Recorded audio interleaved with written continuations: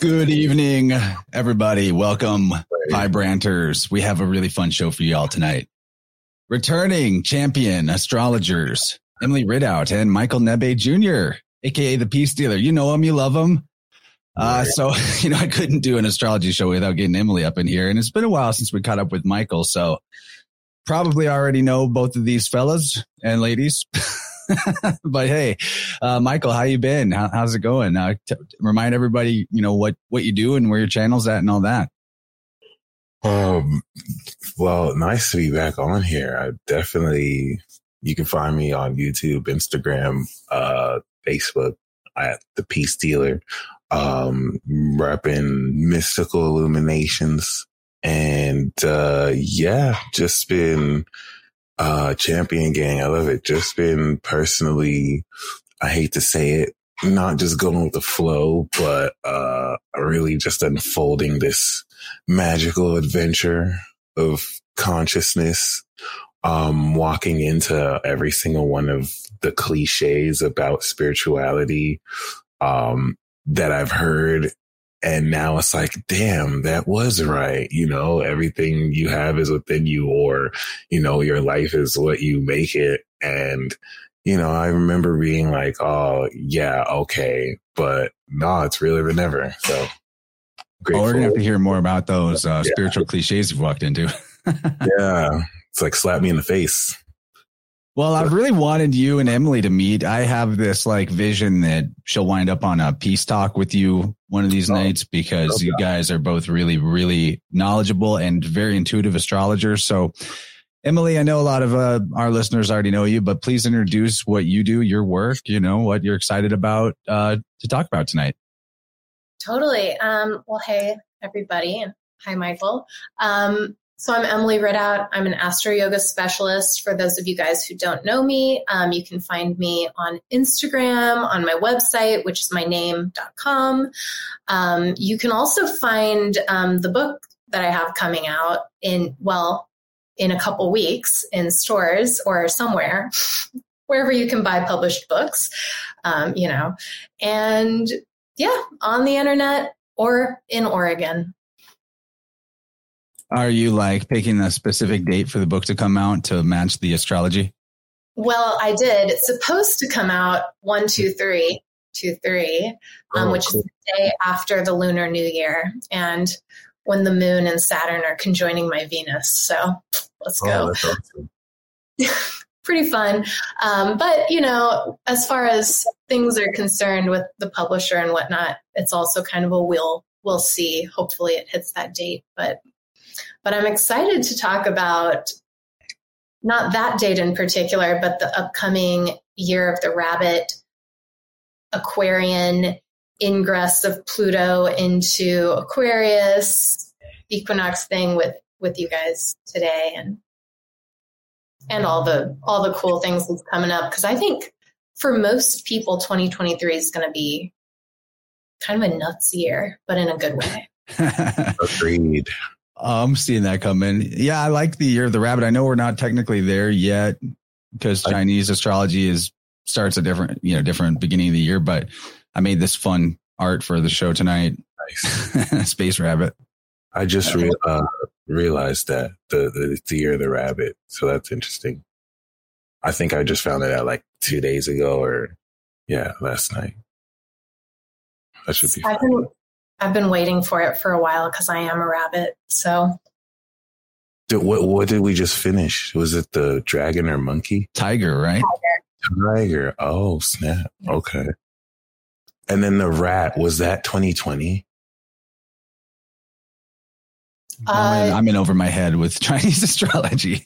So 2022 would have been the tiger. So 2020, before that it was the ox, right?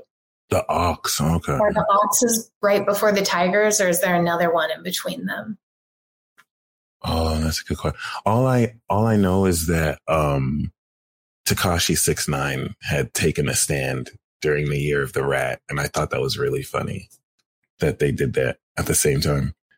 So, wow. I mean, I don't really know what the rabbit means, but yeah, I do agree with this year being nuts for many people. Is the Year of the Rabbit like time to have a lot of kids or something? Well, honestly, I'm in a little over my head if we're going to go deep into Chinese astrology, but there is some indication in at least in a couple systems of astrology that might indicate there will be a bit of a baby push coming up. Against a backdrop of extreme baby ceasing. That's been sort of the norm. But, against the current backdrop, it does look like pregnancy might be on an uptick. Well, that's like the most rebellious thing now is have families and farm and grow your own food in a good, like that's basically like I filter what truther channels and podcasts I like to listen to based on if they're presenting the solution of leave the big cities, have children and grow your own food. If they're at least saying that that's a good idea, then I'm in, they're probably good people. Weird. Yeah. There's a big inversion happening in society where things that used to be considered traditional have now become so out of the norm that doing them is its own act of rebellion. Yeah. And it's interesting to see how that is exact to like the opposite Pluto degree, right? Like when Pluto was in Cancer to Leo, it was literally opposite, which is interesting. I think we were just getting into like the tradition, people rebelling against those same traditions that people want to embrace now. Totally. Well, Pluto and Leo is the baby boomer or the baby boom, right? And then Pluto and Cancer, a lot of the like World War II era, but like slightly too young in World War II. They were. That's true. They were the Cancerian Plutonians, I think. Oh, wow. Congratulations, Matt. Yeah, congratulations, wow. Matthew over on Rockfin. He chatted and said, my wife and I just rebirthed our son yesterday. That is legendary, buddy. Thank you for sharing that with us. And congrats. Congratulations. What's his name? All right. Oh, that's cool. Yeah. So what's the big theme for 2023 other than nuts? Mm-hmm. Right. That's a good question. Do you want to go first, Michael? I have my own. Sure. I feel like I've learned to embrace like naming timed events based off Saturn, or at least looking more like letting Saturn be the time clock. Doesn't have to be, right? But given that 2023 is going to be where we see it enter Pisces, and Pisces is the last zodiac sign and Saturn represents the world, then to me, that's the beginning of the end of the world. So we're seeing like everything begin to change, but like everything since like the past 30 and 12 years, which should be quite nuts. Yeah. So the end of the world, as in like everything that's established and the way things have been overturning and rebuilding, basically? Pretty much, in light of Neptune there. And if you think of Saturn as order and, Aries is the beginning, then this sets us up for a literal new world order in 2 years, which is amazing to be able to track the apocalypse with Saturn. But yeah, everything that started in Saturn Capricorn, we're seeing the effects of, which I think Emily, you kind of nailed it, because nuts is actually the perfect word. I can only imagine like the effects will drive certain people nuts as far as having to adapt. But yeah, should be epic. Well, it's interesting too, that whole point about the Year of the Rabbit and maybe a lot of rebellious child having, because that's one of the things they tell you, like, your World Economic Forums and whatnot, that don't have children. You're killing the earth by having kids, which is hilarious and retarded. But the last big push of babies had their own name, a generation called the baby boomers. Right. And now, as a lot of them are dying of suddenly, and I saw a tweet today that used car lots are filled with Buicks that nobody wants. And I'm not laughing about anybody that's lost a loved one. I personally have myself, but it's kind of interesting how baby boomers exit stage left. Year of the rabbit, truthers having babies. Yeah, especially after pointing out that was Pluto Leo. And now we're seeing the opposite Pluto take its place. That's so wild. Well, and so I know that a lot of us will be hip to what you're talking about, but I'd love any kind of elaboration on what Pluto Leo means, what the opposite of that means. Sure. Please, I think you're going to say something. Oh, I was just going to say that millennials in general are the children of baby boomers. And if you look generationally at the influx of souls entering Earth, right, there was a big push in the late 70s to early 90s of souls coming in part heralds for this new group that's about to be born, which will be because the generation that I'm talking about was the people born with Pluto and Scorpio, right? Probably, maybe both of you. And then these children that will be coming in a little bit this year, and then again in the following years to come, those are the ones that are going to dismantle the Aquarian Plutonian themes when they have their Saturn return.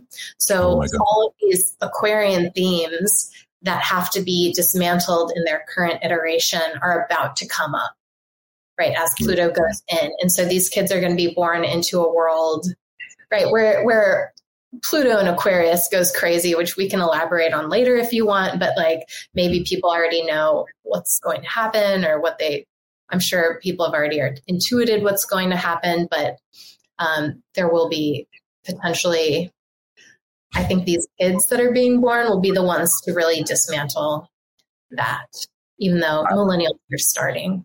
I wholeheartedly agree with that. I feel like the millennials are kind of going to pave the way for that. And to answer your question, Chance, I think President Trump represents Pluto Leo, and then you have us as millennials, right? Pluto Scorpio, which is 83 to 95, and then you have Pluto Aquarians that are about to be born from 24 right now, or 20 and 23 to maybe the 50s or 40s. So I think it's a good question because if we think about that 50s period of right before the hippie generation and those initial rebellions, I mean, they taught us that in history as the period where they were pushing conservative values on people, at least in America. And, as far as the gender norms and gender roles of a man does this, a woman does this, which is very interesting because that was where you saw the whole man being the breadwinner and the woman being the stay-at-home mom.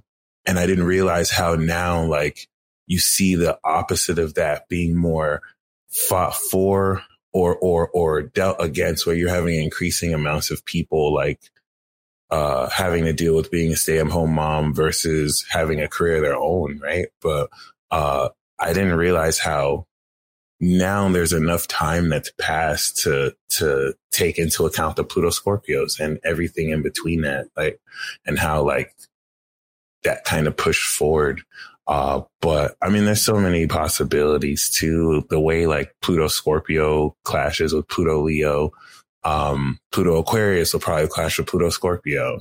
So, I mean, yeah, it'd be interesting. Based on what you said, Emily, I kind of felt like I kind of took it into perspective where it's like, we only have like 30 years until they come of age. And then it's the end of the world, the revenge of the baby geniuses or something like that. But yeah.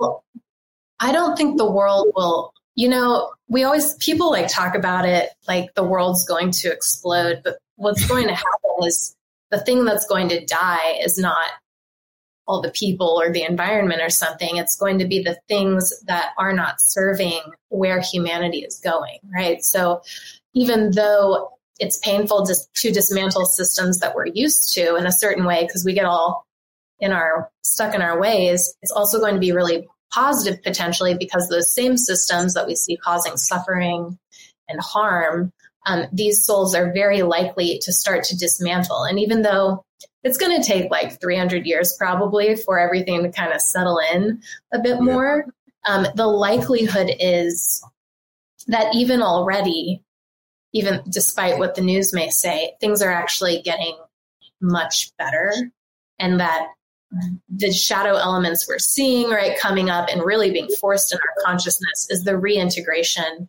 of the shadow that I think the Plutonian generation is really working with right now and has been for some time.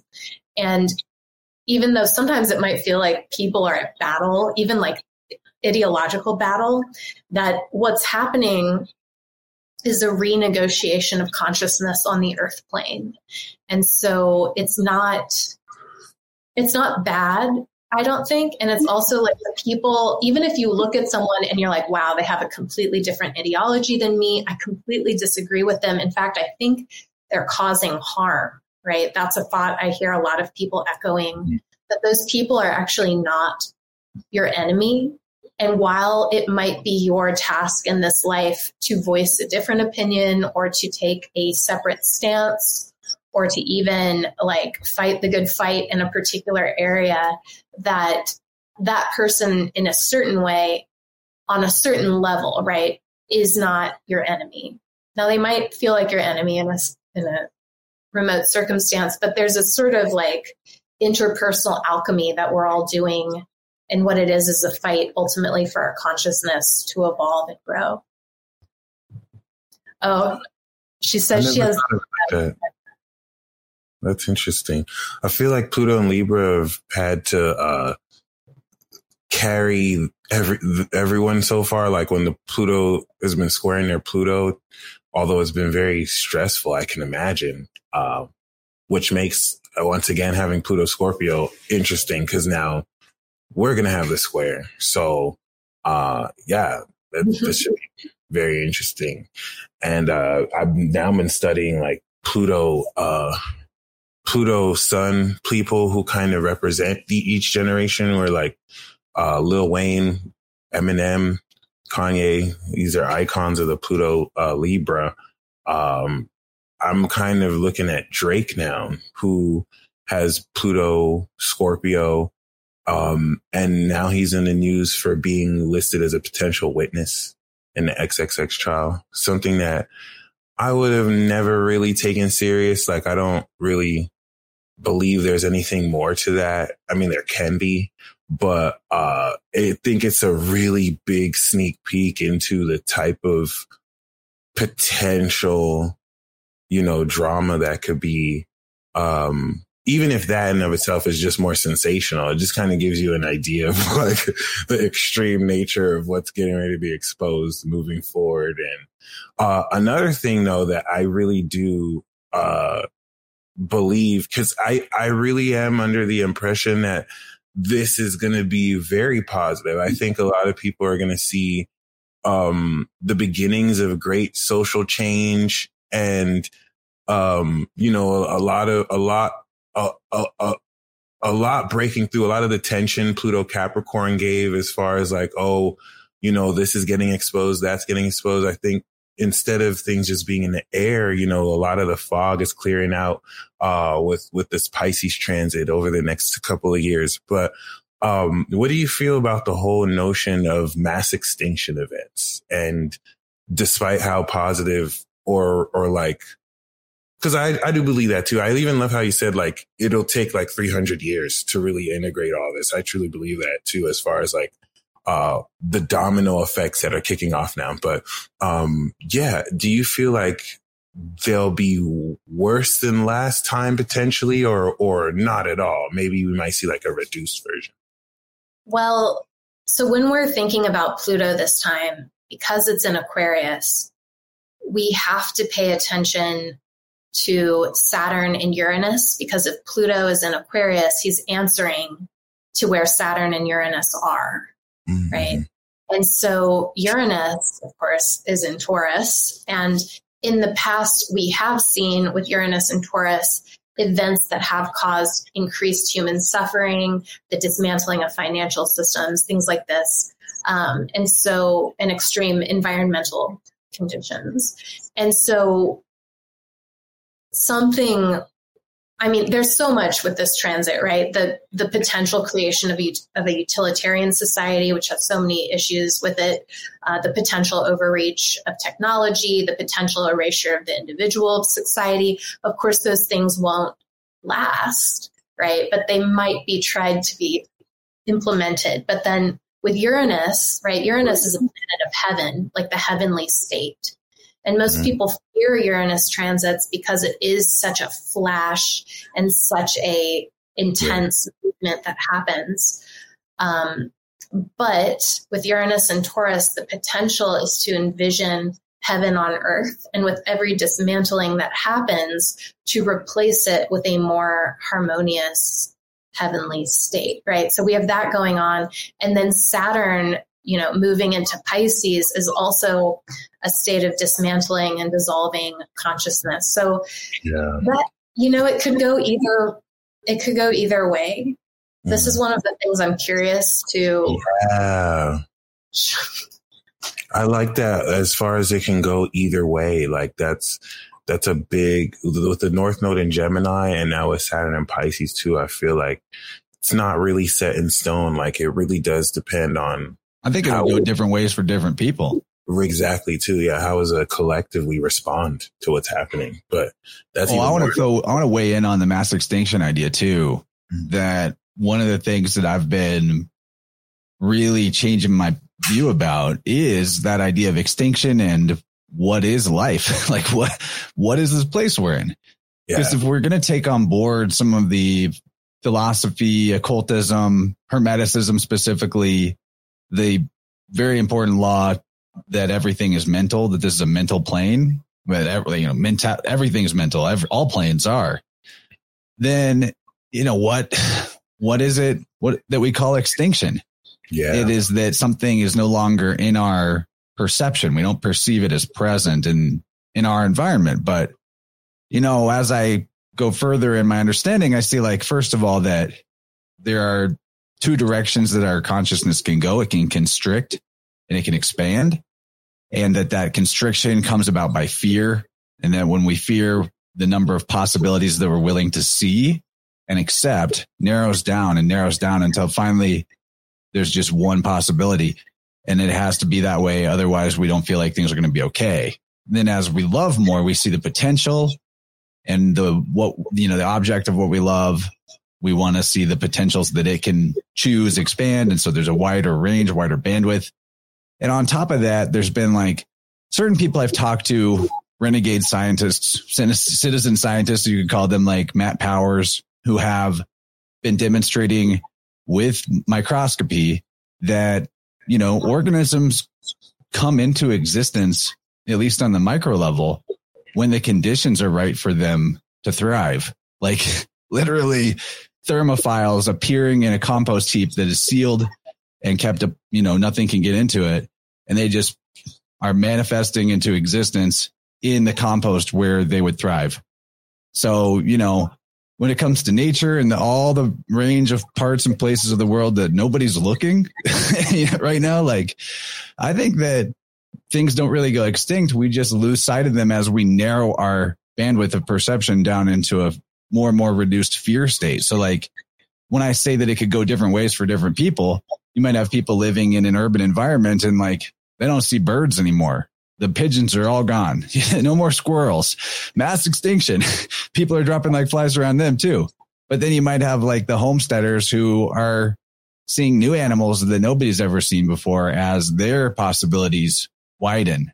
It sounds a little like wishy-washy to somebody that's kind of locked into a fully material view of the reality. But just looking at, like, I have friends in Arizona where there's strong evidence to suggest that the stuff they've been doing with orgone technology there to disrupt the cell phone tower EMF fence is actually bringing back life forms that were gone, that were thought to be extinct. Like orgonite? Yeah, they're busting towers with orgonite and changing the frequency, quality of the frequency that these towers are putting off. And like, they've been making it rain in Arizona, more rain than the state's ever had for years now. Like, they're just getting tons of monsoons, and like, jaguars are coming back into the region. They're finding new forms of insects that they didn't have before. Like, life stuff that was extinct is just like showing up because the conditions are right. Something for me for sure. Like the whole, cause I'm learning more that Aquarius represents a lot frequencies, right? Especially Aquarius that is supposed to be alien. So, and Aquarius taught me that, alien is truly, you have the real alien, which might be like, being outside of this Earth's atmosphere, especially if there's like really other Earth-like planets. But then Aquarius taught me that a true alien is like a frequency or something that's like out of this dimension. It's literally out of this world. And we don't really see frequencies, right? But like, they still very much so affect us. And everything that you're saying right now, kind of, it's almost as if Pluto Aquarius might help us become more aware or knowledgeable of the effects of frequencies in our life. Because, I mean, you say something like this and it's very easy for, the average person to just kind of believe or not even be aware of this type of dynamics that, frequencies can even influence stuff like that. That's amazing. But then what if people are aware of how it's being used against them? And because I actually even saw this TikTok or which is amazing, right? The internet TikTok right now, but I kind of saw this one video of someone wearing a tinfoil hat, and she was all saying like, ever since I started wearing this, how like you say something and then your phone shows you the ad. It's like, that stopped happening once I wore this tinfoil hat. It's like, oh snap! Like, no, tinfoil is so old news. You need silver threaded hat. Like, silver. You can look just like a regular hat. I've got one in the other room. The silver is way, it's better. It's a better vibe to, but that's real. I think that like maybe even that was what was up with, or one of the aspects of why the royals were wearing crowns and shit. Oh, that's real. Protect them from some kind of influence. But, in terms of frequencies, the thing that I want people to know is like, I'm not trying to make the boogeyman out of the EMF of cell phone towers or your computer or whatever. That stuff does have an effect, especially, but it's like anything else. It's your level of health, strength, or weakness is what's going to determine what kind of effect it has on you. And in terms of like orgonite, your aura is like an orgonite field. If you have a strong aura, your boundaries are good. I'm going to repeat this again. I'm probably going to say this for the rest of my life, but like the full armor of God is keeping your own energy in your own battery. Yeah. And that's a great Owen Benjamin quote. Really good one. Shout out to Owen Benjamin. Yeah. Hell yeah. He's like the new Alex Jones to me. He's like the not controlled opposition Alex Jones. That's why I said the new Alex Jones, because I was like, oh, okay, Alex is. I mean, I don't want to talk any crap, but like, yeah, I now see why William Cooper said what he said about Alex Jones a long time. I still think he's Bill Hicks. I'm not gonna change my mind. I think he's Bill Hicks. That's funny. Wow. Yeah, Emily, you want to weigh in? We just dropped a lot of stuff out there. Well, I don't know who any of those people are, but even Alex Jones. I think I might have heard of him. Is he like an alien guy? No, he's just like the angry InfoWars banging on the desk. The globalists. Yeah. I have a OG conspiracy guy. I have a tendency to ignore all people. So it's fine. Wise. Yeah. It's the la la la. But I would just say I have the silver lined hat too. I have a couple of them, and I agree they're pretty great. But it is true, and it's funny you bring up the armor of God. It takes me back to like church days with that Bible verse, right? That's like whatever it is, like the armor of truth and the something of hope. The girdle of righteousness, or who knows what. Yeah, there's like multiple pieces of it. Exactly. But I would say that it is important to protect your aura. Not a popular thing to say all the time because there's a lot of things that we do recreationally that might poke holes in our auras. There's a lot of things that you have to, and sometimes you do want to poke a hole in your aura if your aura is so dense that you're like collapsing in on yourself like a black hole. But that's okay.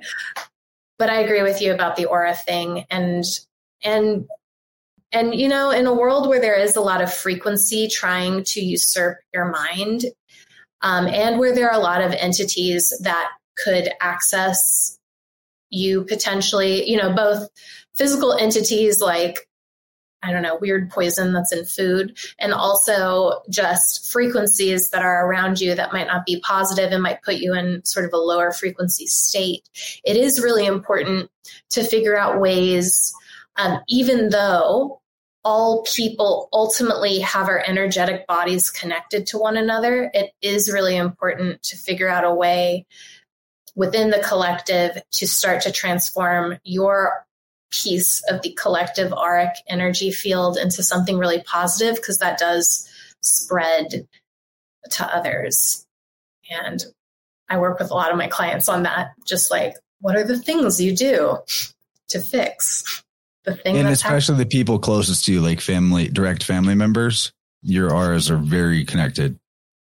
It's true. It's true. Do you happen to have your rising in Scorpio, or do you have anything connected to Pluto directly, or Virgo? I do have a South Node in Virgo and a Pluto in Scorpio as previously. Oh, nice. Okay. Yes. But I got that Cancer rising. Cancer rising. Okay. I asked because I noticed a lot of most people who have or who are really like into yoga, I noticed they really have like prominent Pluto placements or like water sign, Scorpio or Cancer. You know, I actually have noticed that too. Now that I think back on all the people I'm friends with that are the most crazy about yoga, a lot of Scorpios in there. I started noticing a pattern. I was like, wait, is this like a thing? But that's really good to know. There are certain things. You seem like a Capricorn. Oh my God. Damn. Yeah, but my moon is on Saturn in Capricorn. Cool. Yeah, so Emily's thing is teaching people how to do yoga that is tailor made to their personal chart in the time of year. That is so needed. That's really dope. Yeah, I learned that Pluto is the Kundalini aspect. So I've been looking into that. Oh yeah, the Kundalini people love Pluto. Well, they do a lot with it. I like the Kundalini people a lot. Yeah. A lot. Yeah. Those are the ones that the Kundalini yoga ones are usually the Scorpio, Pluto Scorpio, like rising or something like that. Yep. Yeah, because Scorpio, so prominent Scorpio in your chart indicates an understanding of the deep need for internal subtle body work that's contained. And the Kundalini people will literally, like, they'll teach class where you're supposed to keep your eyes closed the whole time.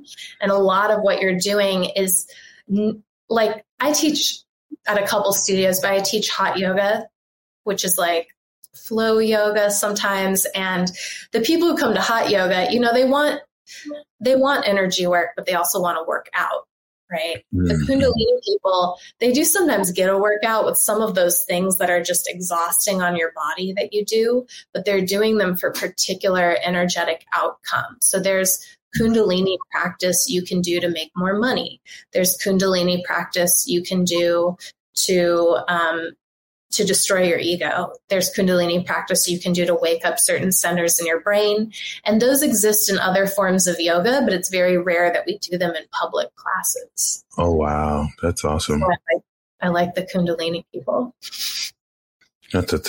I've definitely always been interested in yoga until it comes time to actually do yoga. And it's like, oh my gosh, these postures there's so much discipline needed. It's like, oh wow, like, it's definitely something I want to approach more, I guess, respectfully. But Kundalini yoga is one of the ones that I wanted to jump into as far as like just working with the Kundalini. But I hear a lot of different things about it. But yeah, definitely. In light of Pluto Aquarius, I feel like we get to see a lot more of these things. I was going to say go mainstream, but I guess return back to its prominence in the way it used to be, which is kind of exciting. Yeah, it does seem like right now there's not much. There's a lot of what appears to be innovation in these sort of communities, but it seems like a lot of it is actually remembering. It's just, it's been forgotten so long that now it seems like innovation. Like sometimes people ask me if I made up Astro Yoga, and I'm like, no, it's thousands of years old. But that's happening all across the board with certain understandings of, chance you do the I Ching, a resurgence of knowledge of the tarot in broader culture, as opposed to there's been a release of maybe knowledge that was kept to the inner schools of some of those mystery traditions, more information coming out and commonly known. A lot of things going on. That's so true. Well, while we're in Capricorn right now, so, what's a good, can you describe some astro yoga for our knees or our joints or whatever else Capricorn might be, assisted with? Way to know it rules the knees. So Capricorn rules the bones. And right now we have this Mercury retrograde going back through Capricorn. So it is a good time to take care of your bones. And this is just for whatever your Capricorn placements are. Using your bones well. So grounding the thigh bones. Also understanding that the bones are more important than we think. Like, we understand they're important, right? Like, they hold our body in space. We abuse them to a certain degree, as in we ignore them and then we just expect them to work. But also, healthy bone is fluid on the internal plane, right? Which is the same thing why Capricorn has the fishtail. And so that's the area of the body where most of your blood is made. Most of your blood is made in your pelvic bones, your breastbone, and one other bone. And so those areas are really important to nourish. So people could work, I would just strengthen around the knees and the bones. So Warrior 2 would be a good one to do if you're starting. And if you want to do something restful because it's Mercury retrograde right now, you could literally lie down with a pillow under your knees and a weighted blanket or something heavy resting on your thighs to ground the thigh bones and to create optimal knee alignment. So that's what I do. Yes. And I've noticed that this Mercury retrograde was like immediately more noticeable. Maybe it was just me, but as soon as it hit the shadow, it was like a bunch of, it was more on the tech issues side for me, but like it was more intense than normal. I don't know. Anyone else? I fixed my broken phone screen, and then the very moment I came back home, I dropped my phone and cracked my screen again. And mind you, getting the phone screen, when I ordered it, I came in the store, they said it didn't come in. And then I came in the next day and they said, we got the wrong part. You have to come in 2 days. So yeah, also even the flight that I was supposed to fly back in on, the flight delayed like 3 times one night, but I had driven the day of, so I didn't even need to fly. But yeah, it's been vicious. Mercury retrograde has been hitting more. I mean, I know that's subjective to say, but definitely been vicious. I mean, I'm learning not to blame Mercury, but I still do anyway. I'm just like, come on, this is vicious. This is crazy. But yeah, I'm sure there's a lesson in it. Maybe. So, okay, you brought up the I Ching, Emily, and it's been a while since I did this, so on a stream.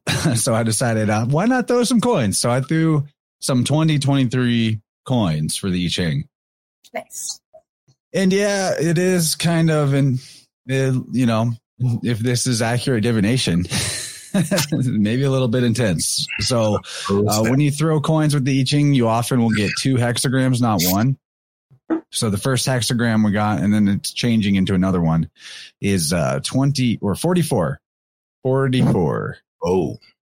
Which is the attraction of opposites. So this is when the yang energy, like the creative force, the masculine, is above air or wind, or they call it the gentle in the I Ching.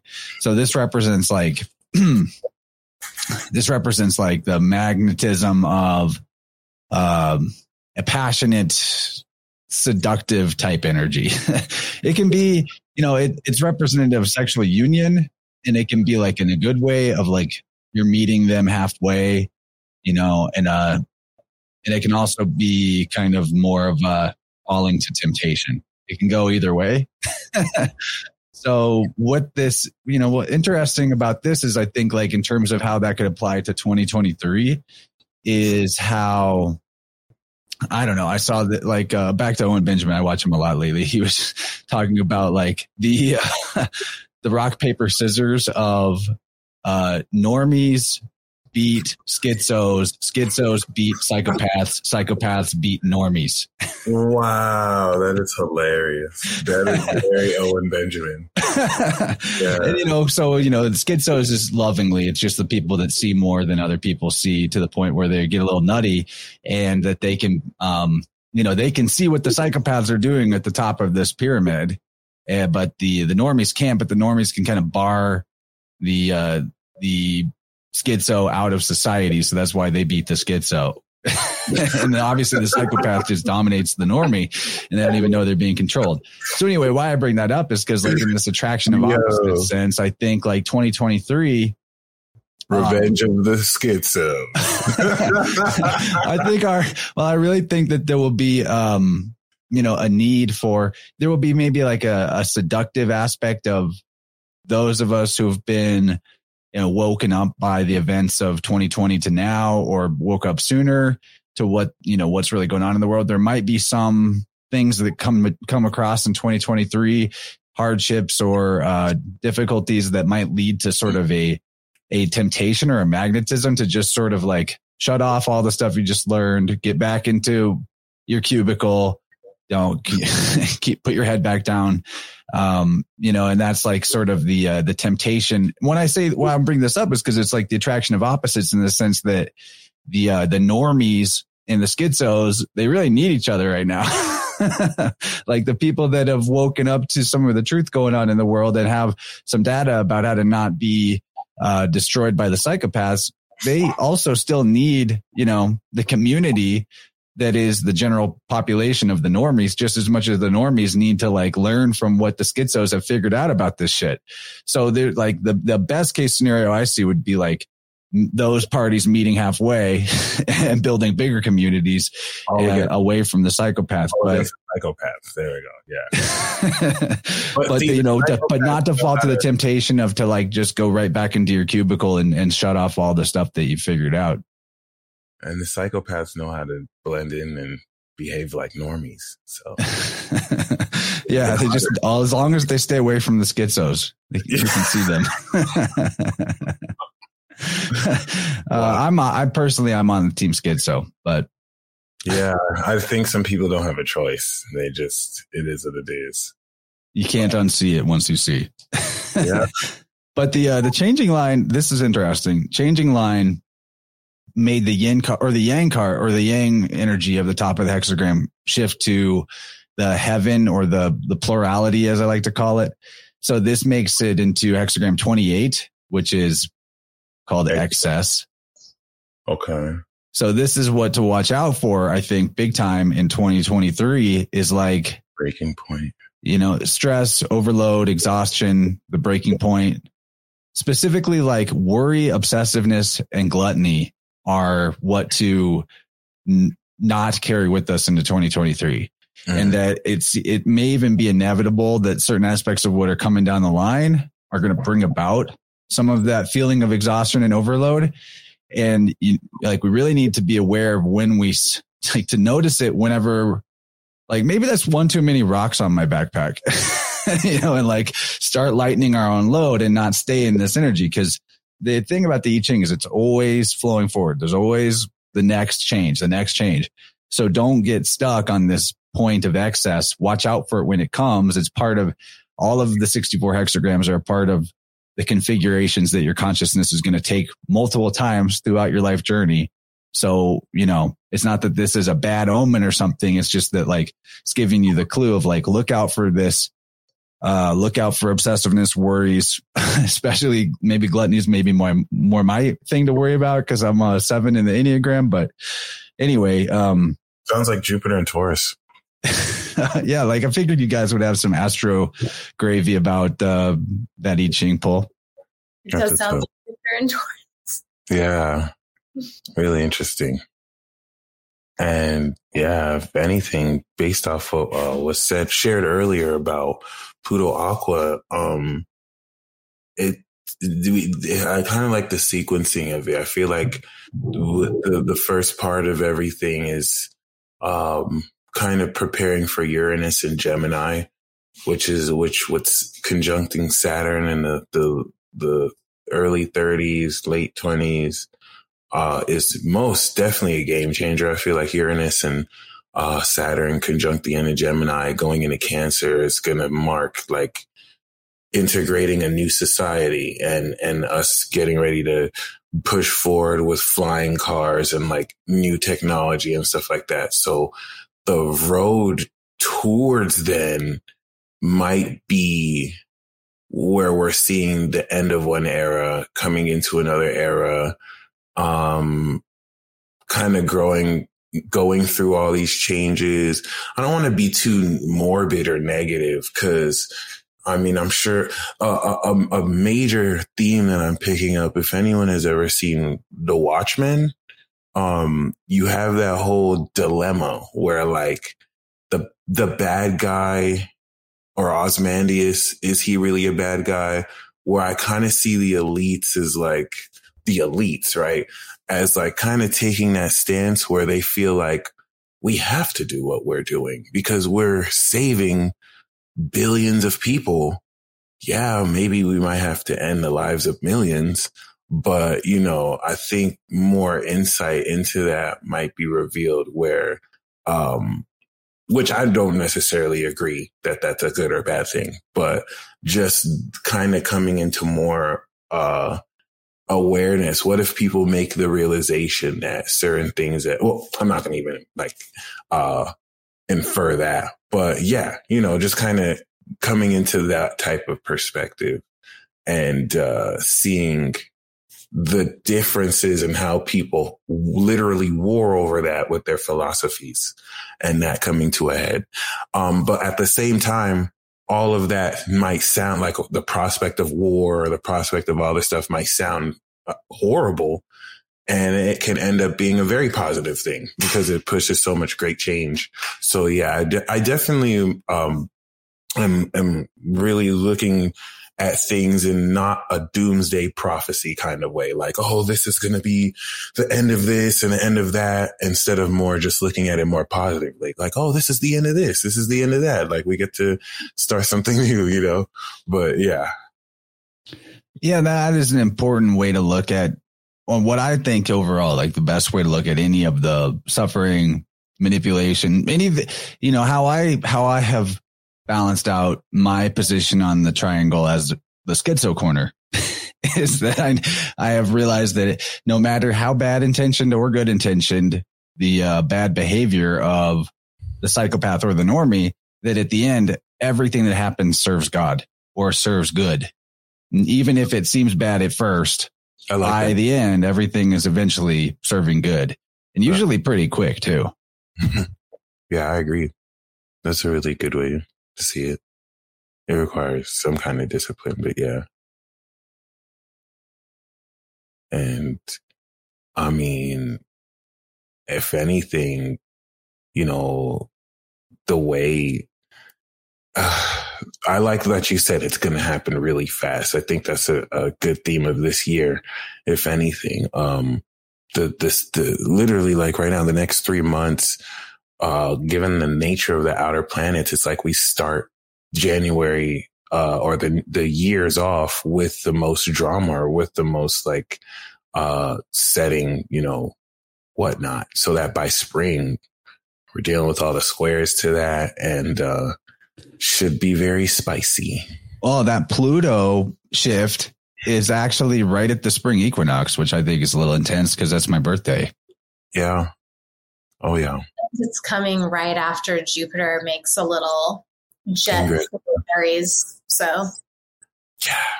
First. Aries season is definitely gonna be fire. Okay, now what do you both think about Nostradamus's prediction? Because I just realized that he predicted civil war in the US and then a world economic crash and then the death of a Russian leader, which is very wild because a lot of his predictions that I heard as far as like what he felt, I was like, this sounds very 2023, but like those specific ones, I was like, wow, if he's right about that, that'll be like insane. Interesting to say the least, but yeah. I know. I just did a quick Google search of Nostradamus 2023 cannibalism. No way. He said that too. I mean, that's just what is on the top of the Google, and who knows? But that's interesting because cannibalism is becoming pushed as a fashionable thing, believe it or not. Where? Wow, that's crazy. Oh, someone will source it for me. Someone sourced some recent article from like a New York Times or a similar publication where, they're kind of like weighing cannibalism. Maybe tired of cow meat? That's a real thing. I mean, Soylent Green was set in like 2022, the movie. Damn. Maybe it's just a playbook that some people have had access to. Cannibalism is so 2028-ish. It's not even close, but after there's a worldwide famine and now that's all that's left. No, it'll never get that bad, I don't think. But I mean, yeah, I think we're going to see all of this happen so fast. But I think the twist to this, because there's a twist in all things, it's like on paper, we might see all this on paper, right? And be like, wow, like this is horrible. Like this war is happening or this crash is happening. But I feel like it's true as hard times make strong people, This could be like some of the most exhilarating times in our life that we look back on, like, things got a lot tougher here, but this is where we started to see this freedom. This is where the revolution kicked in. You know what I mean? So I think the actual experience of it versus what it'll look, I think people can take what it looks like on paper to have people be afraid and to evoke all this fear versus how it'll really be experienced, which I think will be the twist. I think it'll be amazing, even though, on paper, it looks like this horrible thing happened, and not to undermine how bad it could be, but just so no one gives into fear, if anything. Yeah. And you were talking about Uranus and Saturn in Gemini, and something about Gemini energy is people are always like, oh, it's twins, right? It's Cain and Abel, it's Castor and Pollux. One brother's going to murder the other. But Gemini is also another energy, right? Gemini is also the energy, which if you look in the tarot, is the energy that not only teaches you to have harmonious, higher self relationships with other people, but also teaches you how to have harmonious, higher self relationships with your subconscious and conscious minds. Right. And it teaches you the mechanism by which you can either upward spiral or downward spiral. And so with Gemini, it's very tempting to look to the world of multiplicity for the answer. And to some extent we do that, but really you should wait for Libra to do that, because Libra is the one that's going to take right measure of the situation and then know what the outcome will be, right? That's its whole thing, is looking at what's the karma of the entire world and what is the outcome of these collective actions being taken. Versus in Gemini, and this is what we saw in 2020 when the North Node was in Gemini, right, is we saw people mistaking their beliefs, their opinions, their piecemeal perspectives for the ultimate truth. And then we saw these people like having a piece of a perspective and being like, but everybody agrees with me. It's the ultimate truth. And of course, there was a lot of disagreement on many topics in 2020, and a lot of, you saw it, you were there. And so what we're looking at is, you could look at these predictions and be like, oh my gosh, it's horrible. But if you look at the predictions too much, you co-facilitate their eventual outcome, versus if you look at the predictions and then you decide, you know what, the whole world can do that. I'm not doing that. I'm doing this, right? Many people would look at that. They would say, it's rubbish. We're not doing that. I'm not doing it, right? And of course, there could be circumstances where you're not able to take a stand without extreme duress. There's circumstances you find yourself in, and you have to make choices for your own life. But enough people, people didn't magically become bad. Like, these things that externally look bad are popping up so that the goodness of people can say, you know what, this is far enough. Maybe this is ridiculous. We're just not becoming cannibals, right? Or we're just not, whatever. It's not so hard to say, like, I don't think I'd like to eat human flesh, right? It's not so hard. And so it's also not so hard to say, you know what, there's probably a solution beyond war. You know what, there's probably a solution beyond, these sorts of things. Now, will that come to pass? I don't know. But you answered my question though, because I was starting to, one thing that I've really started to break through into and embrace more is, manifestation and being a creator of your own world, and seeing how globally and collectively, unconsciously or consciously, people are starting to adopt this type of stuff and be aware of how our subconsciouses are manipulated to accept certain events as real. So we co-create this type of stuff with them. So I was wondering, like, especially in light of predictions and stuff, how much of that is the collective coming into consciously choosing what we want to create, and thus things being up in the air. And I think that was an amazing answer, of really just deciding, what you're going to be a part of, what you're going to co-create. Because a lot of these things do kind of sound like self-fulfilling prophecy. And it'd be interesting to notice that play with a lot of these forced narratives, which I think you nailed as far as this extreme duress. And that could be an issue, but I guess in light of what you said, we can also choose to overcome that. So, yeah. It's a tricky business, but it's true. Like, if you don't, so in the tarot, right, we have the Magician, which is the card that shows the aspect of the life force, which is the difference between life and death in the embodied state, right? And that's your attention.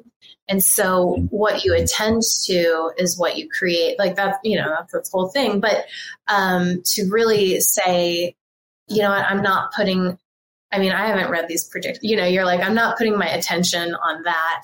I'm putting my attention on the highest source I can, right? Personally, I don't have like some magic psychic access to the higher consciousness potency that I'm able to directly access. So for me, I use astrology, right, and meditation and whatever. But you, when you look directly at that, you're going to get way more information than if you listen to someone who's predicting doom right? You're just gonna get more, I think, a clearer, more direct understanding. Yeah, definitely very true. So I'm still, I kind of want to think more about this part of 2023 where Saturn is in Pisces.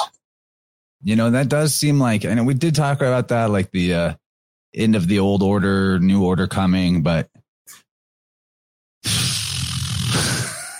like Pisces is kind of like the end, of the cycle. And then Saturn is kind of like the Grim Reaper. So yeah, I've heard some people talking about 2023. Actually, again, I keep referencing Owen Benjamin, but this just kind of fits. It's kind of funny that they're talking about it on his stream, him and his community, and they decided on what they were going to call 2023 was the year of the harvest. And I'm over here like, they don't even know that Saturn in Pisces is happening. I was about to say they don't know that, and that's an appropriate name.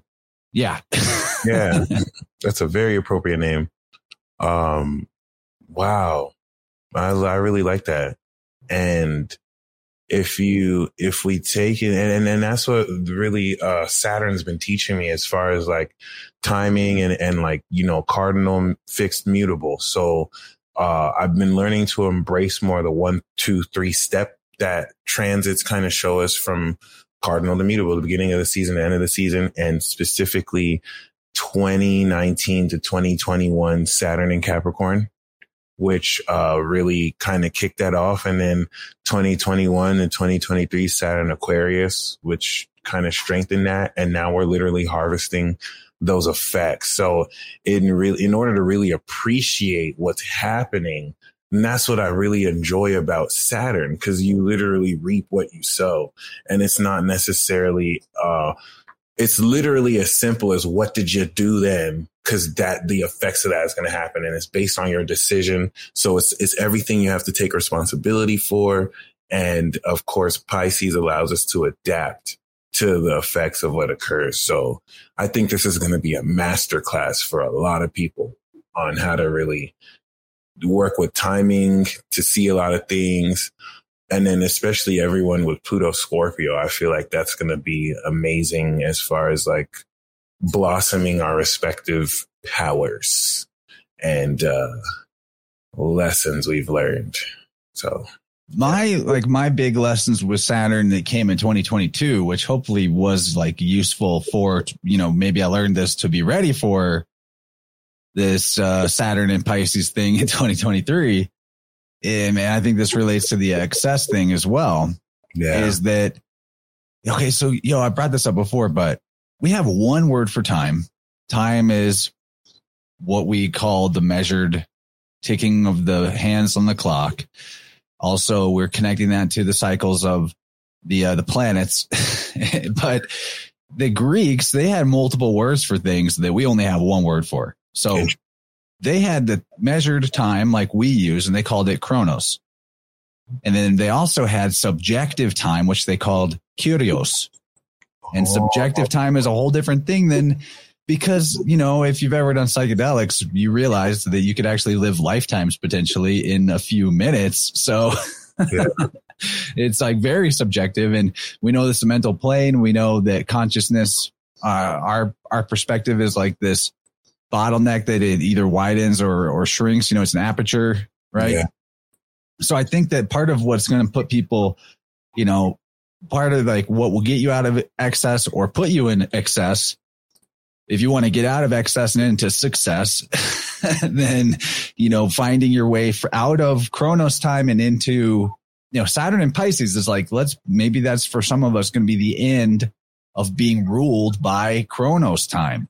And you can get into the subjective time, because it's like, again, when you have your, Emily, I'm sure you can attest to this, right? Like you have your practices of yoga, for example, and meditation, and they take a certain amount of time in the clock time.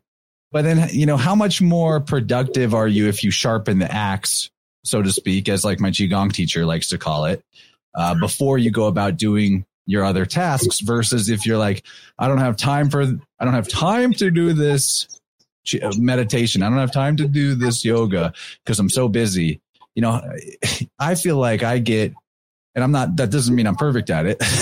Like I don't always do it, but I feel like I'm more productive in the time I have whenever I'm doing the practices that sharpen me and that are good for me.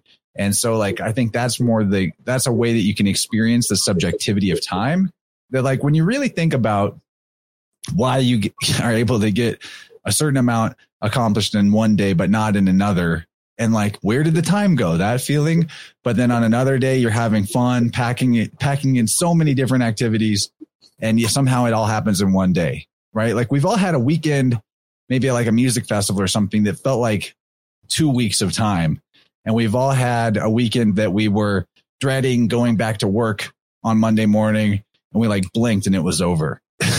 So, you know, I'm thinking maybe maybe 2023 for some of us can be a year that we more step into that curious, which sounds like curious, which I find interesting, subjective flow of time.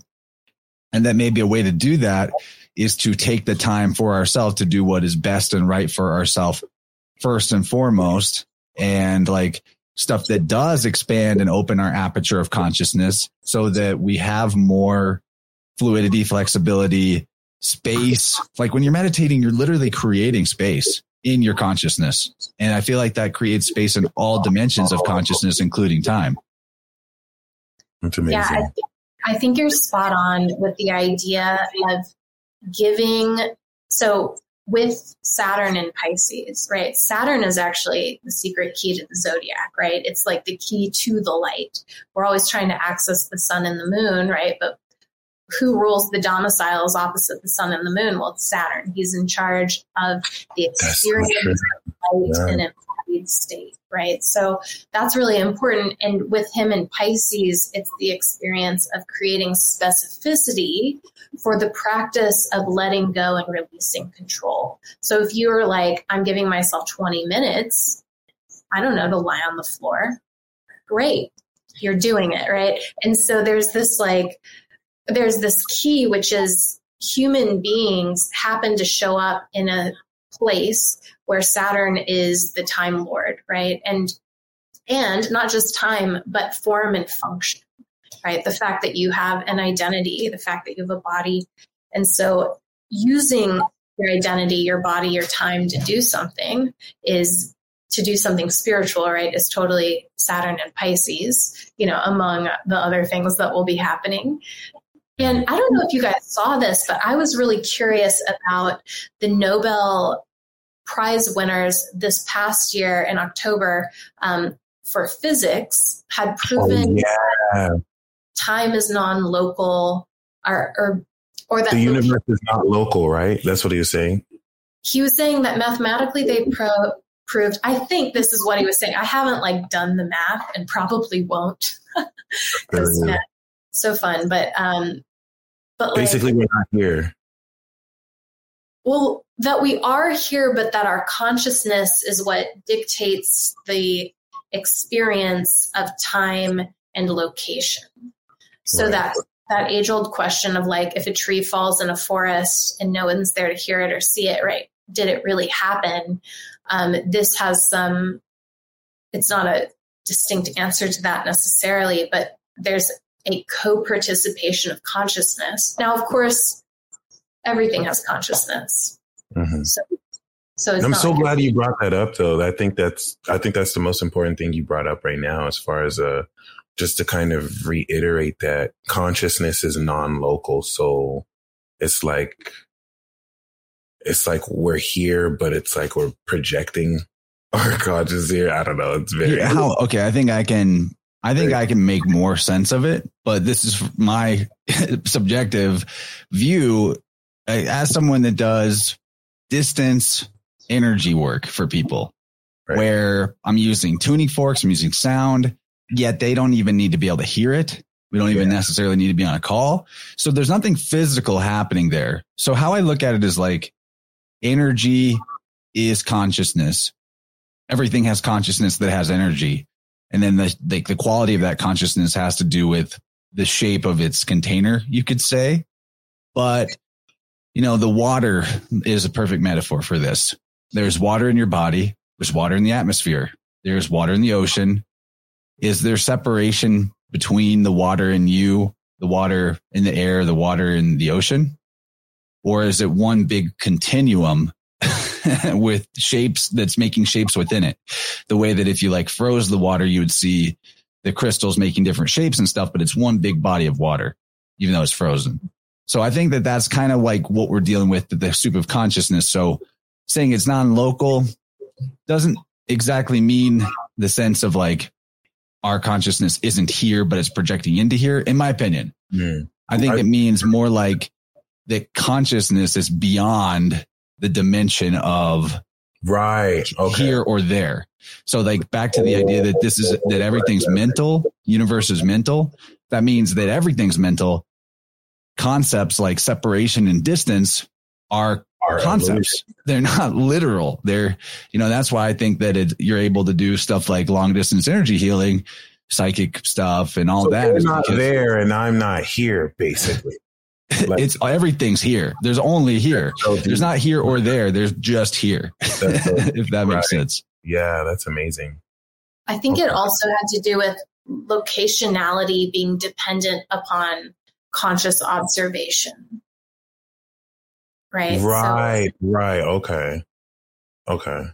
So because of the quantum field and the immediacy of connection, when you create the correct quantum field connection, it sounds like, Chance, that you do that easily with the beings that you do energy healing for.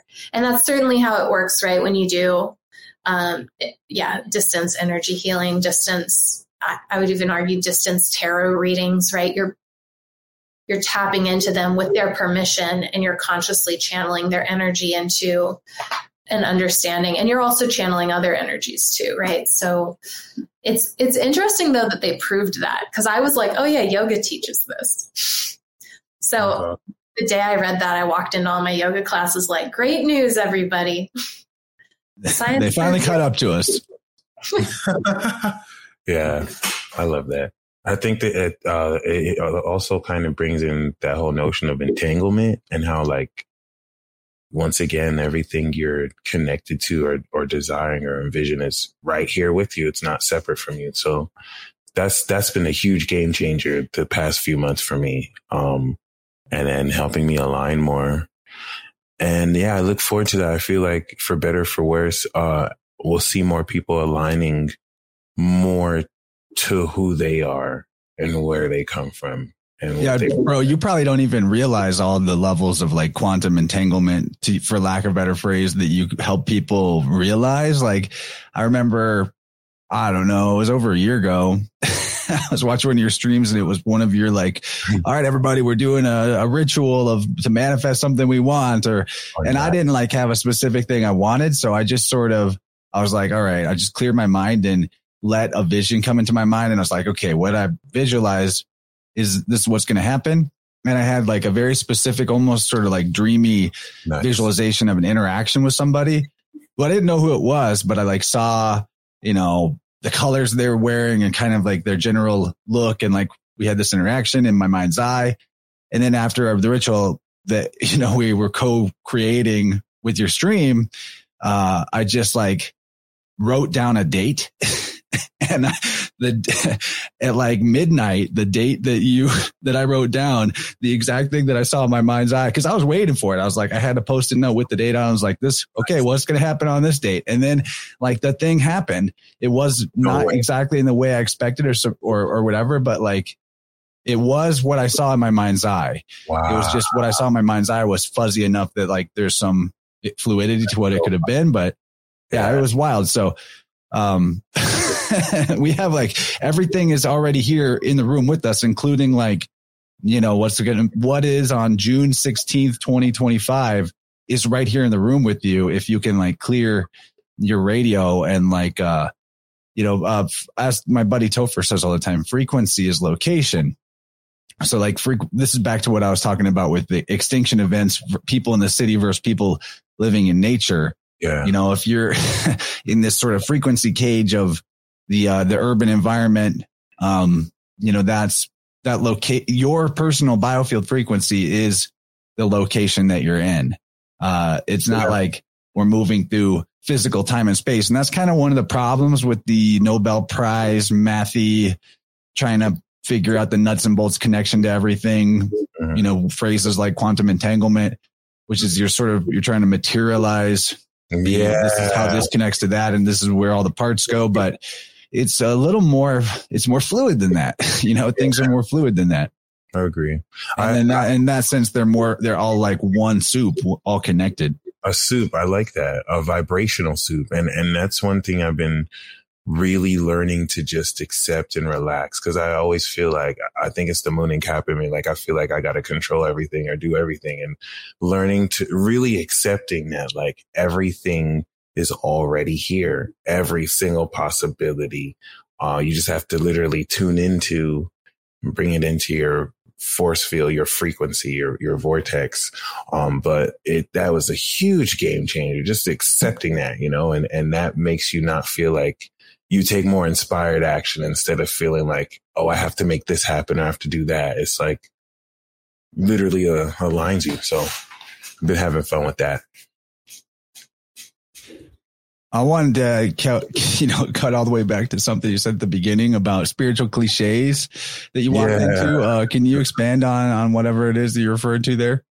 It's a lot of stuff that I heard in the beginning of my journey that, you know, I've heard for years. And every time I would hear, I wouldn't want to hear it. That's not what I wanted to hear, you know, or, you know, it's stuff that I would believe, but I would just feel like, okay, like, that's a cliche though. Like that's what we all say. You know what I mean? Like, everything you want is within you. You know what I mean? Or like, you just got to believe in yourself.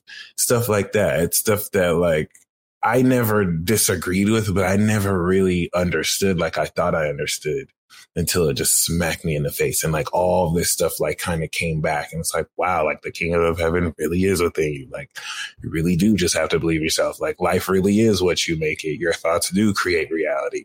And, you know, it's something that now is taking on so much more of a reality than just, it's like a lot of that was just conceptual is now real for me a lot more.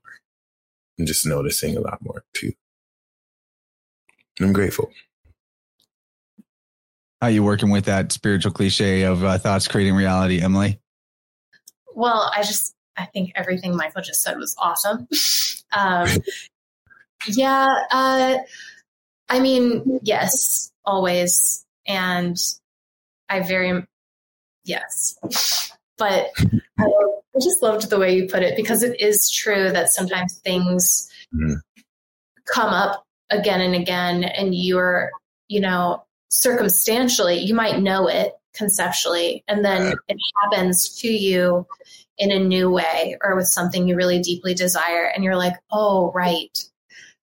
And, you know, I think the most beautiful thing to me that you just said was about how we are in a closed system. You know, everything that ever was or will be is already present in this field. And so it's not from a place of grasping that we look for this new age to come, or that we dread the moment we're in, or we look at the past like those people were so whatever, doing whatever they were, but that we can sit right here, right now, not necessarily look to other people for better or worse, you know, whatever they're adding or taking away or causing in us, but to just sit with yourself, you can really find so much, and you'd be surprised what comes to you from just meditating, right? Or just that's true.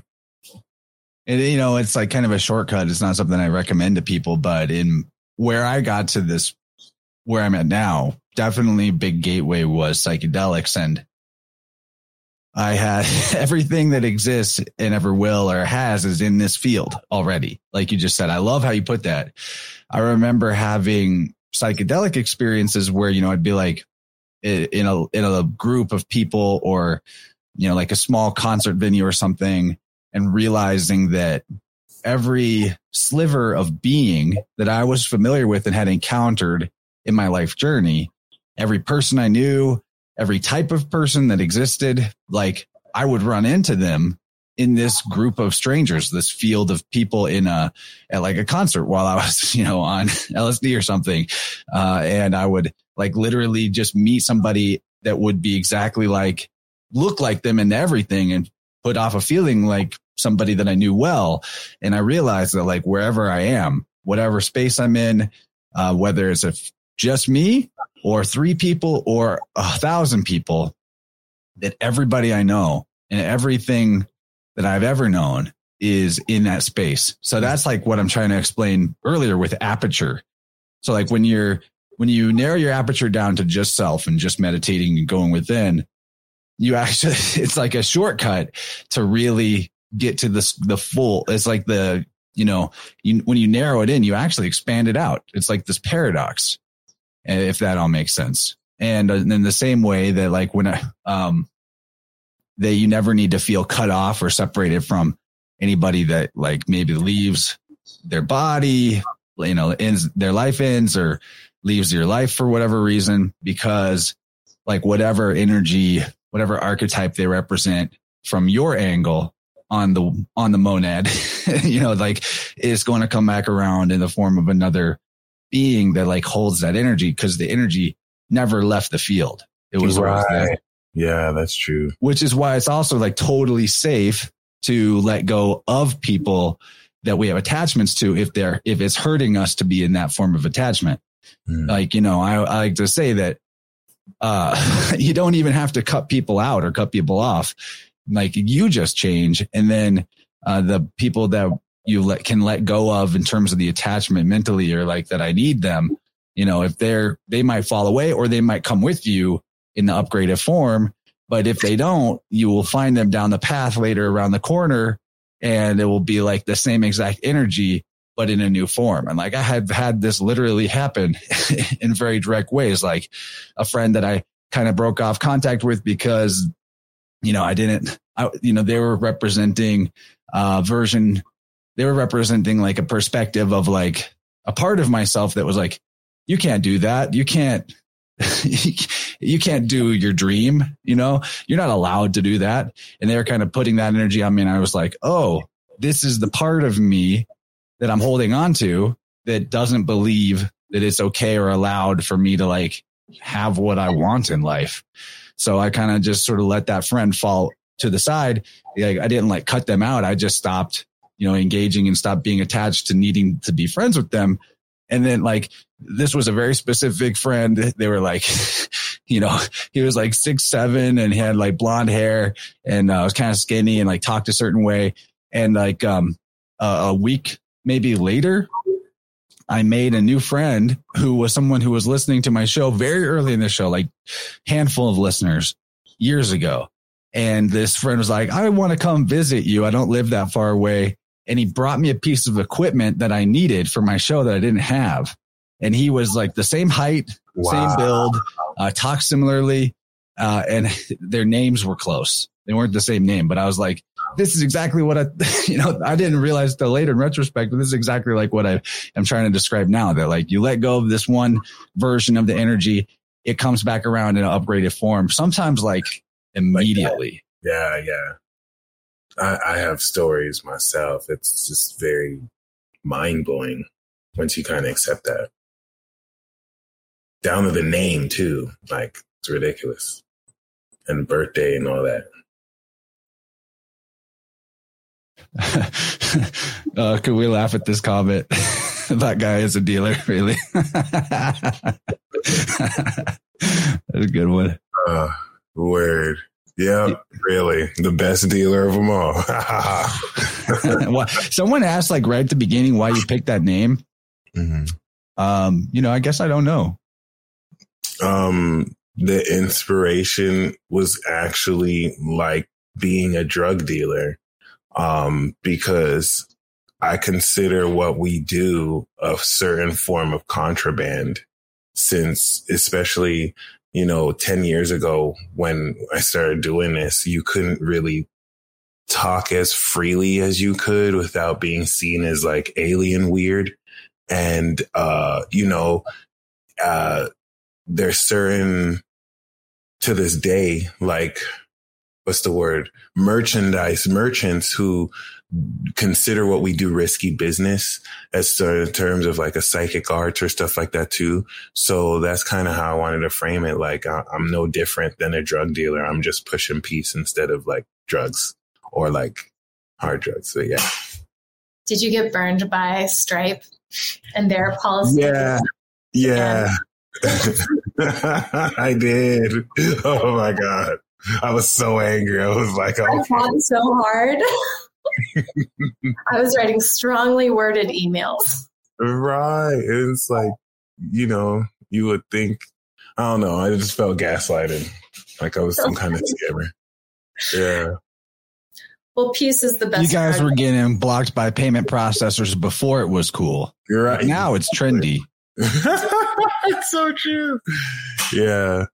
Thank God PayPal wasn't on some bougie stuff. But Square is good too. Oh, okay. Good to know. Yeah, okay. I got on with their customer service agent. I was like, because they can take subscription recurring payments. So if you have something like that, I got on with those customer service people and I was like, so this is exactly what I do. Can I take payment? It's surprising. Right. Yeah. No, that was it's very surprising. I'll say that. Sneakies. Yeah. So one thing about, when we're looking at a new year, one thing that can be interesting to consider is in the Mayan calendar, the 1320 dream spell, if you will. And I don't know what the proper name for it. Jose Aguila, that guy. I like that system. I don't know it deeply, but it's always hit whenever people have talked about it with me on the show. They have a setup of like, there's multiple types of cycles you could look at. The Chinese calendar's got the 60 years before you're back into another water rabbit. So we could look at what was 60 years ago, but they have in the Galactic Mayan calendar a 52-year cycle before you come back around to sort of the beginning of the deck again. And that would mean you could look at some of the major events of 52 years ago and then 52 years before that. And 52 years before that is like possible fractal mirroring of what may be up for, the possibilities in 2023. So, I mean, there's a lot that happens in the year. So maybe people in the chat can hit us with some of the interesting things in those 52-year cycles. But the 1919, 104 years ago, you had the collapse of the Habsburg and German empires. Find that interesting. That is interesting. Right? And 1971 would have been 52 years ago. And we had Disney World opens. I don't know. Those are just like some quick Google searches, but would love to hear people find some of the interesting stuff going on there just before the Spanish flu, Shannon says. And also, if anyone has questions that they, in the last segment here, want to hit the astrologers with, please drop them in the chat and we'll see what we can get into. And if you two have any, hanging, dangling chads from previous threads, I'd be curious to hear. Or questions for each other. Oh, nice. I know you said No, I know you said your rising was Cancer. What's your sun sign? Capricorn. No way. Oh, that's awesome. How about you? Gemini. Yeah. Good to know. What kind of Gemini? What's the date? Yeah, I'd like to ask you too. Mine is the 11th, so it's 20 degrees Gemini. Yeah. Taurus rising. For like us laymen, what's interesting about the 20th degree? 20 degrees is the third decan sub-ruled by crazy Uranus or super weird Uranus. So we're like the revolutionary Geminis, I like to think, or the super crazy ones, but the June gems. But yeah. And it's a Scorpio degree point of Gemini. So, right, according to degree theory, right, the 20th degree is an interesting degree point. Good to know. Psychic nature, energy direction, potential. Sounds like you're working with it. Sounds like dude, Michael is super psychic. Oh, appreciate you. No, it's real. No, okay. Yeah, I'm going to look more into degree theory. That's definitely been interesting. That guy was interesting. I think he passed away, but he was, I want to say Eastern European. Was he like? I think so. I heard he was. Remarkable. Okay, so Robo Honky says, how does a rising sign affect a person? I know that one. I think it's like how you come across to the world, right? Mm-hmm. Maybe sort of like what you grow into. What do you guys think? It's your embodiment and your title. So I've learned to take that so much more serious. But if like the sun is, if the moon is who you are at your core and your subconscious, and then your sun is how you express what's inside your moon sign, then your rising sign is how you embody all that and dress. How do you wear your personality relative to your spirit? So then, like, as a Leo rising, that's why I'm a main character. Yeah, right. It's the title too, right? So it's going to be before you just, I learned you can use your moon to describe your sun or your sun to describe your moon, but the rising is going to be the title before you do that. The royal this or the goat that, or, it should be interesting. What do you think about the idea of born at night? Your moon sign is kind of more the way people look at your sun, and born during the day, your sun sign is more the prominent one. I want to research. I actually want to do a case study on that, and research that, like a double blind study, and see, because I think we're in a position to do experiments like that'll reveal so much. But I think there's truth to it. I would just really like to know. That's a really good question. I think there's truth to it, especially if you were born at night and the moon was out. If you're born during a new moon, you still might be more associated with your sun sign or your rising sign. But deep. there is a theory that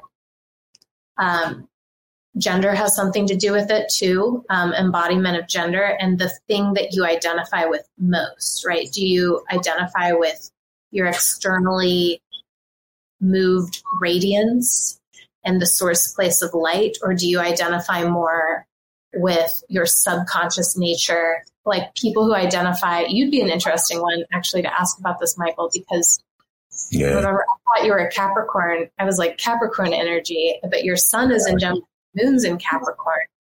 And you said, did you say your rising sign was Taurus? Taurus, yeah. So two very moony placements in your big three. And then Chance just said that you're quite psychic, right? And psychicness is something associated with the moon. And so it's interesting.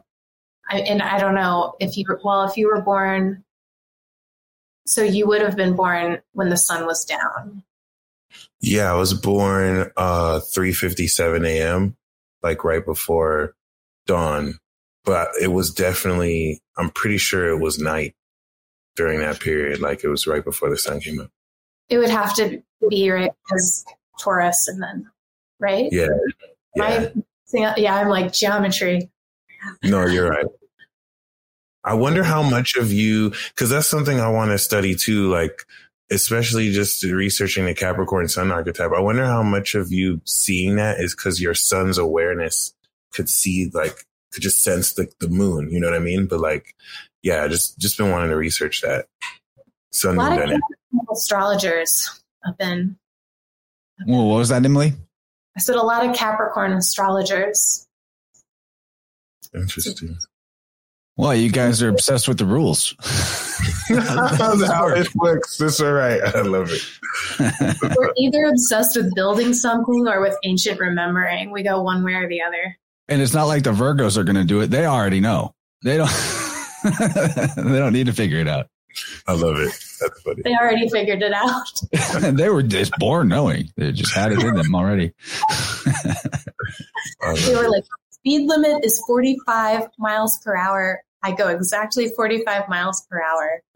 Oh, okay. So like I had dinner on Wednesday nights a lot. I have dinner with my family, like my mom, my dad, my sister, my sweet lady, and my sister's a Virgo. And I don't even know how she sees it, but she's like I'm cooking and doing stuff in the kitchen, and she's pregnant right now. So she's like, gets to just chill. And like every 3 minutes or something, she's like, you just did this. Go wash your hands. I saw that. Go wash your hands. No, how do they do that? They just know. Yeah, that's why. No, because you really think they won't know, but they really do. It's like a sixth sense. Like, it's so funny.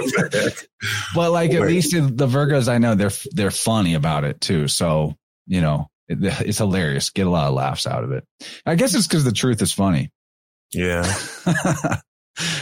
So Gordy wants to know if you're bringing back the costumes. Yeah. What does he mean by that? You have any on hand? I have a couple wigs. And then I have a moon costume.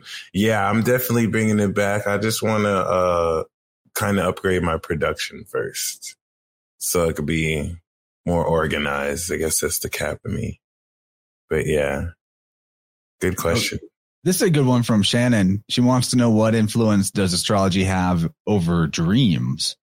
So I think that like maybe my answer to that would be definitely certain transits might affect certain people with dreaming harder, right? Oh yeah. It's like the weather. It's really just like the star weather. So it would suggest that during certain transits, maybe some people are more susceptible than others. And it can influence the type of dreams you'll have. But of course, it'll be different for everyone. That's a really good question. And Neptune rules the dream state too. So for example, last April, I think we had Neptune conjoining Jupiter, and you saw a lot of people really getting excited about a spiritual awakening for everybody, but not realizing that a lot of the spiritual awakening was occurring in the dream state at that time. That's very deep. Yeah. Shannon says, mine have always been crazy. Ancestors, giants, caves, messages from people who've passed, other worlds, other beings, bridges to the heavens, and portals. Mm-hmm. Man, I want to just hear some stories from you. Yeah, that'll be super interesting. Yeah, that sounds like something that should be taken to if she has like a trusted shaman or a teacher. Sometimes, because when I've had weird dream things, I go straight to my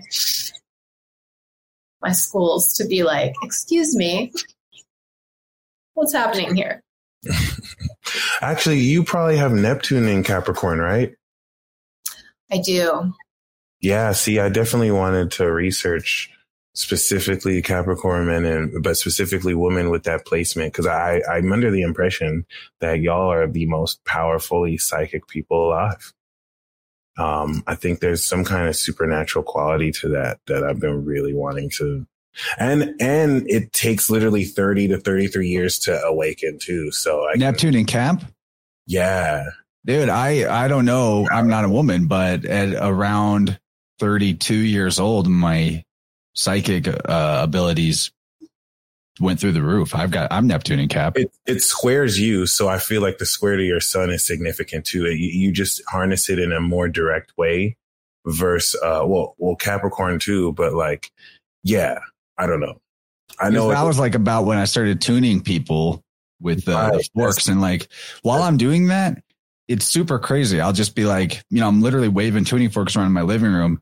And then I'll be like, okay, I just saw a vision in my mind. It was like something bad happening to one of your pets, and you're like a 6-year-old, and they're like, yep, this happened. And yeah, that's lit. So I need to look into that too, because I've never been. The reason why I want to start with the conjunction is it applies to the Libra square, the Aries square, the Cancer opposition, but I feel like that's it, to be honest. Like I want to look into that. And so, yeah, all power to you, bro.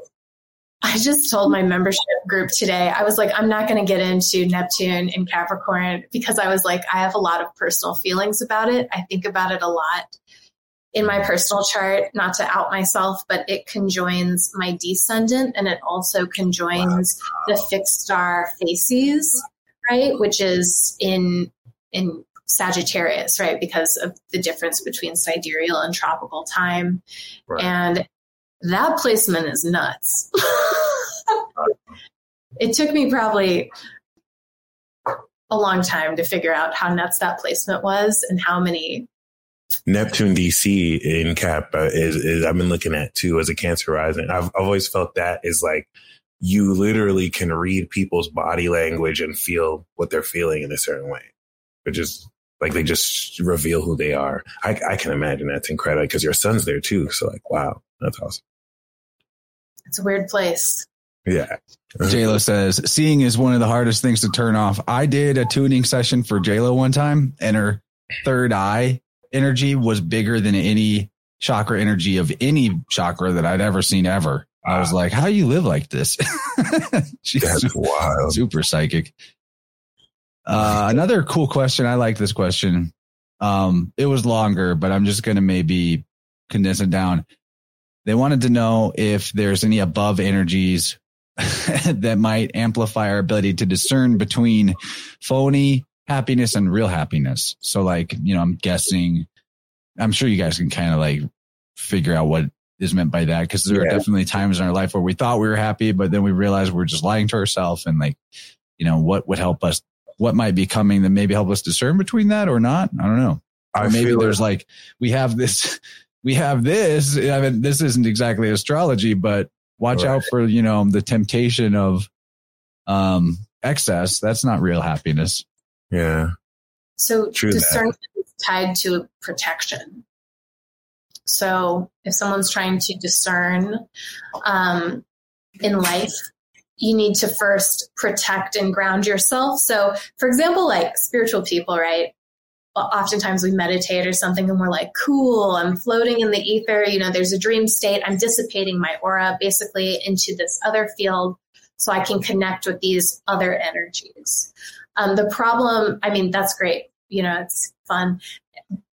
And if you're concerned about discernment or you're worried that the happiness you think you have is not the right happiness, or if you're prone to experiences where you have kind of rose-colored glasses initially, and then you realize later you need to backstep, that wasn't what I thought it was, whatever it is. The key is that protection force. And so from in an energetic way, right? So grounding your body and really recognizing, like, sometimes people get all excited about, I don't know, going to like these spacious places, going outside the body, astral projection. But the real miracle of life is being in a body. Like, how'd you get so lucky to be here in this? And that's where you'll find your true discernment is in the physical body. And it'll get clearer the more you give your body healthy things. And that's not just food and exercise. That's, ample rest. That's, whatever practices you do to create a sense of well-being, that's nervous system reset. Oh, that is so on the money, Emily. I really like how you put that because, first of all, our body's the detection system of whether or not we're actually authentically content or satisfied. It has a lot to do with the sacral chakra energy where, there's like a polarity in the sacral chakra, particularly on the right side of it, of like frustration or satisfaction. And that's more like the front, and then the back that's supporting that is like, does it feel good to be in our body? Like the default baseline state of sensing into our body. Is it a good feeling, or is it painful, or is it numb? Like that's sort of the range. And, in a healthy, balanced state of being on all dimensions, psychological and physical, then it feels great to be in your body. And so that's a really good metric. And then I think in terms of the space weather correlation to this idea of authentic happiness versus sort of like phony happiness, as he put the question or she, Saturn in Pisces, man. Like, are we putting the kibosh, the finality on escapism? Are we grounding our sort of pleasures and all that? Well, maybe there's something to the Saturn in Pisces that will either be like you win, you graduate, or you can be forcibly made to desist from whatever it is that's your fake happiness, maybe. Yeah. With Saturn, you can build yourself a palace or a prison, right? So you can create the container that you need to let go, or you can create a prison for yourself in which you can't let go, or in which you have to let go, right? Some people will build that with Saturn and Pisces. They'll create a circumstance for themselves where they're forced to release things that their soul wants out of them, but that they're really, and it'll be suffering. But there's another form where you consciously, you're like, I'm making the container for my own release, right? For my own channel.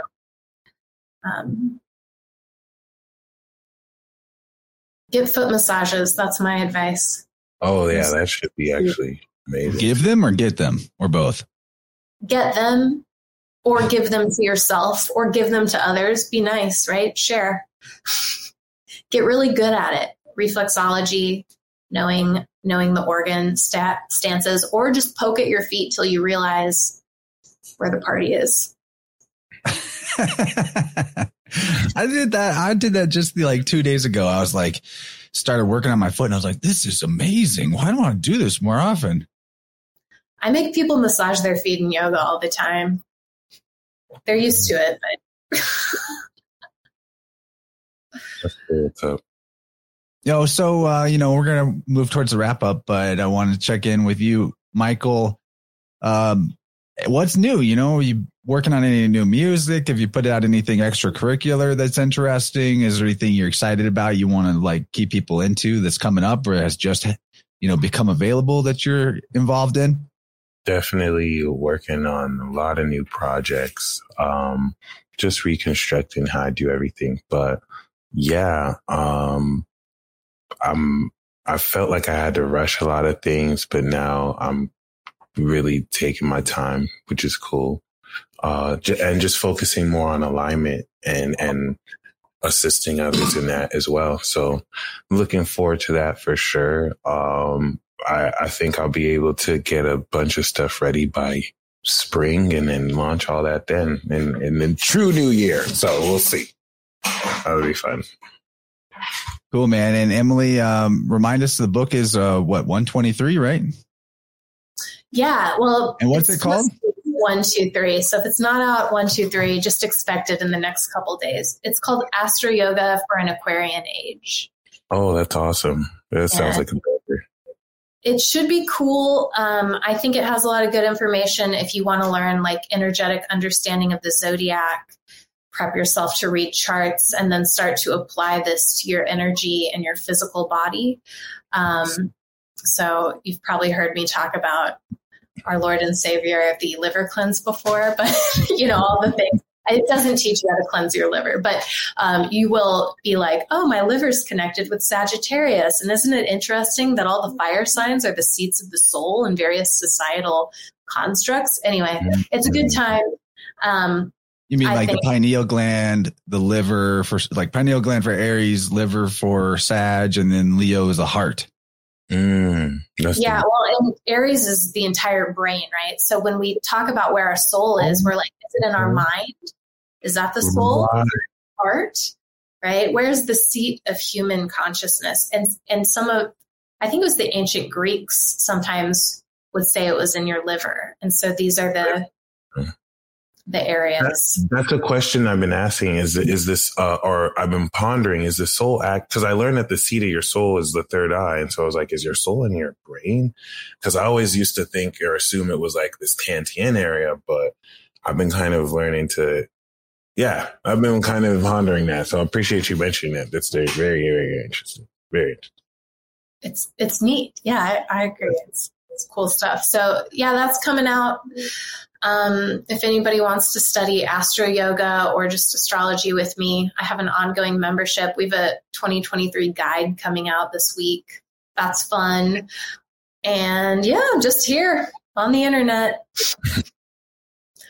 but mostly person. Cool, guys. Really appreciate y'all hanging out with me tonight. And it's been a fun one. And definitely people check out EmilyRidout.com. You can find that linked in the show notes.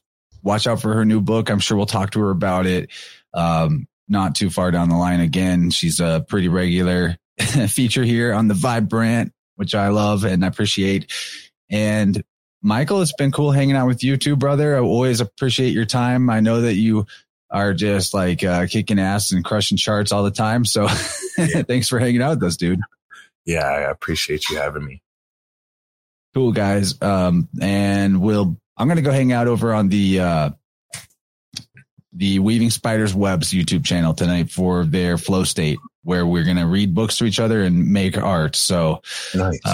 Get on our Telegram chat if you want to make sure you catch links to that whenever we do it. And for everybody else, I'll see you for, I want to go ahead and announce it. Sunday night, we have Marty Leeds on Interverse Podcast. We're going to be talking about his new book, Scripture in the Stars, which kind of does feel appropriate to announce because he's going to be releasing this book soon that is all about the biblical stories and how they are allegories for the constellations and what the sky clock does. So I need that book. That's what's up. Yeah. If you're interested, I got lots of content about that astrotheology stuff. It's my jam, dude. That's awesome. Yeah. So, all right, guys, much love, everyone. Thanks for being here. The chat has been excellent. You guys are great. Love each other. Be good. Ground, massage your feet, do all that stuff. And good night, everyone. Good night.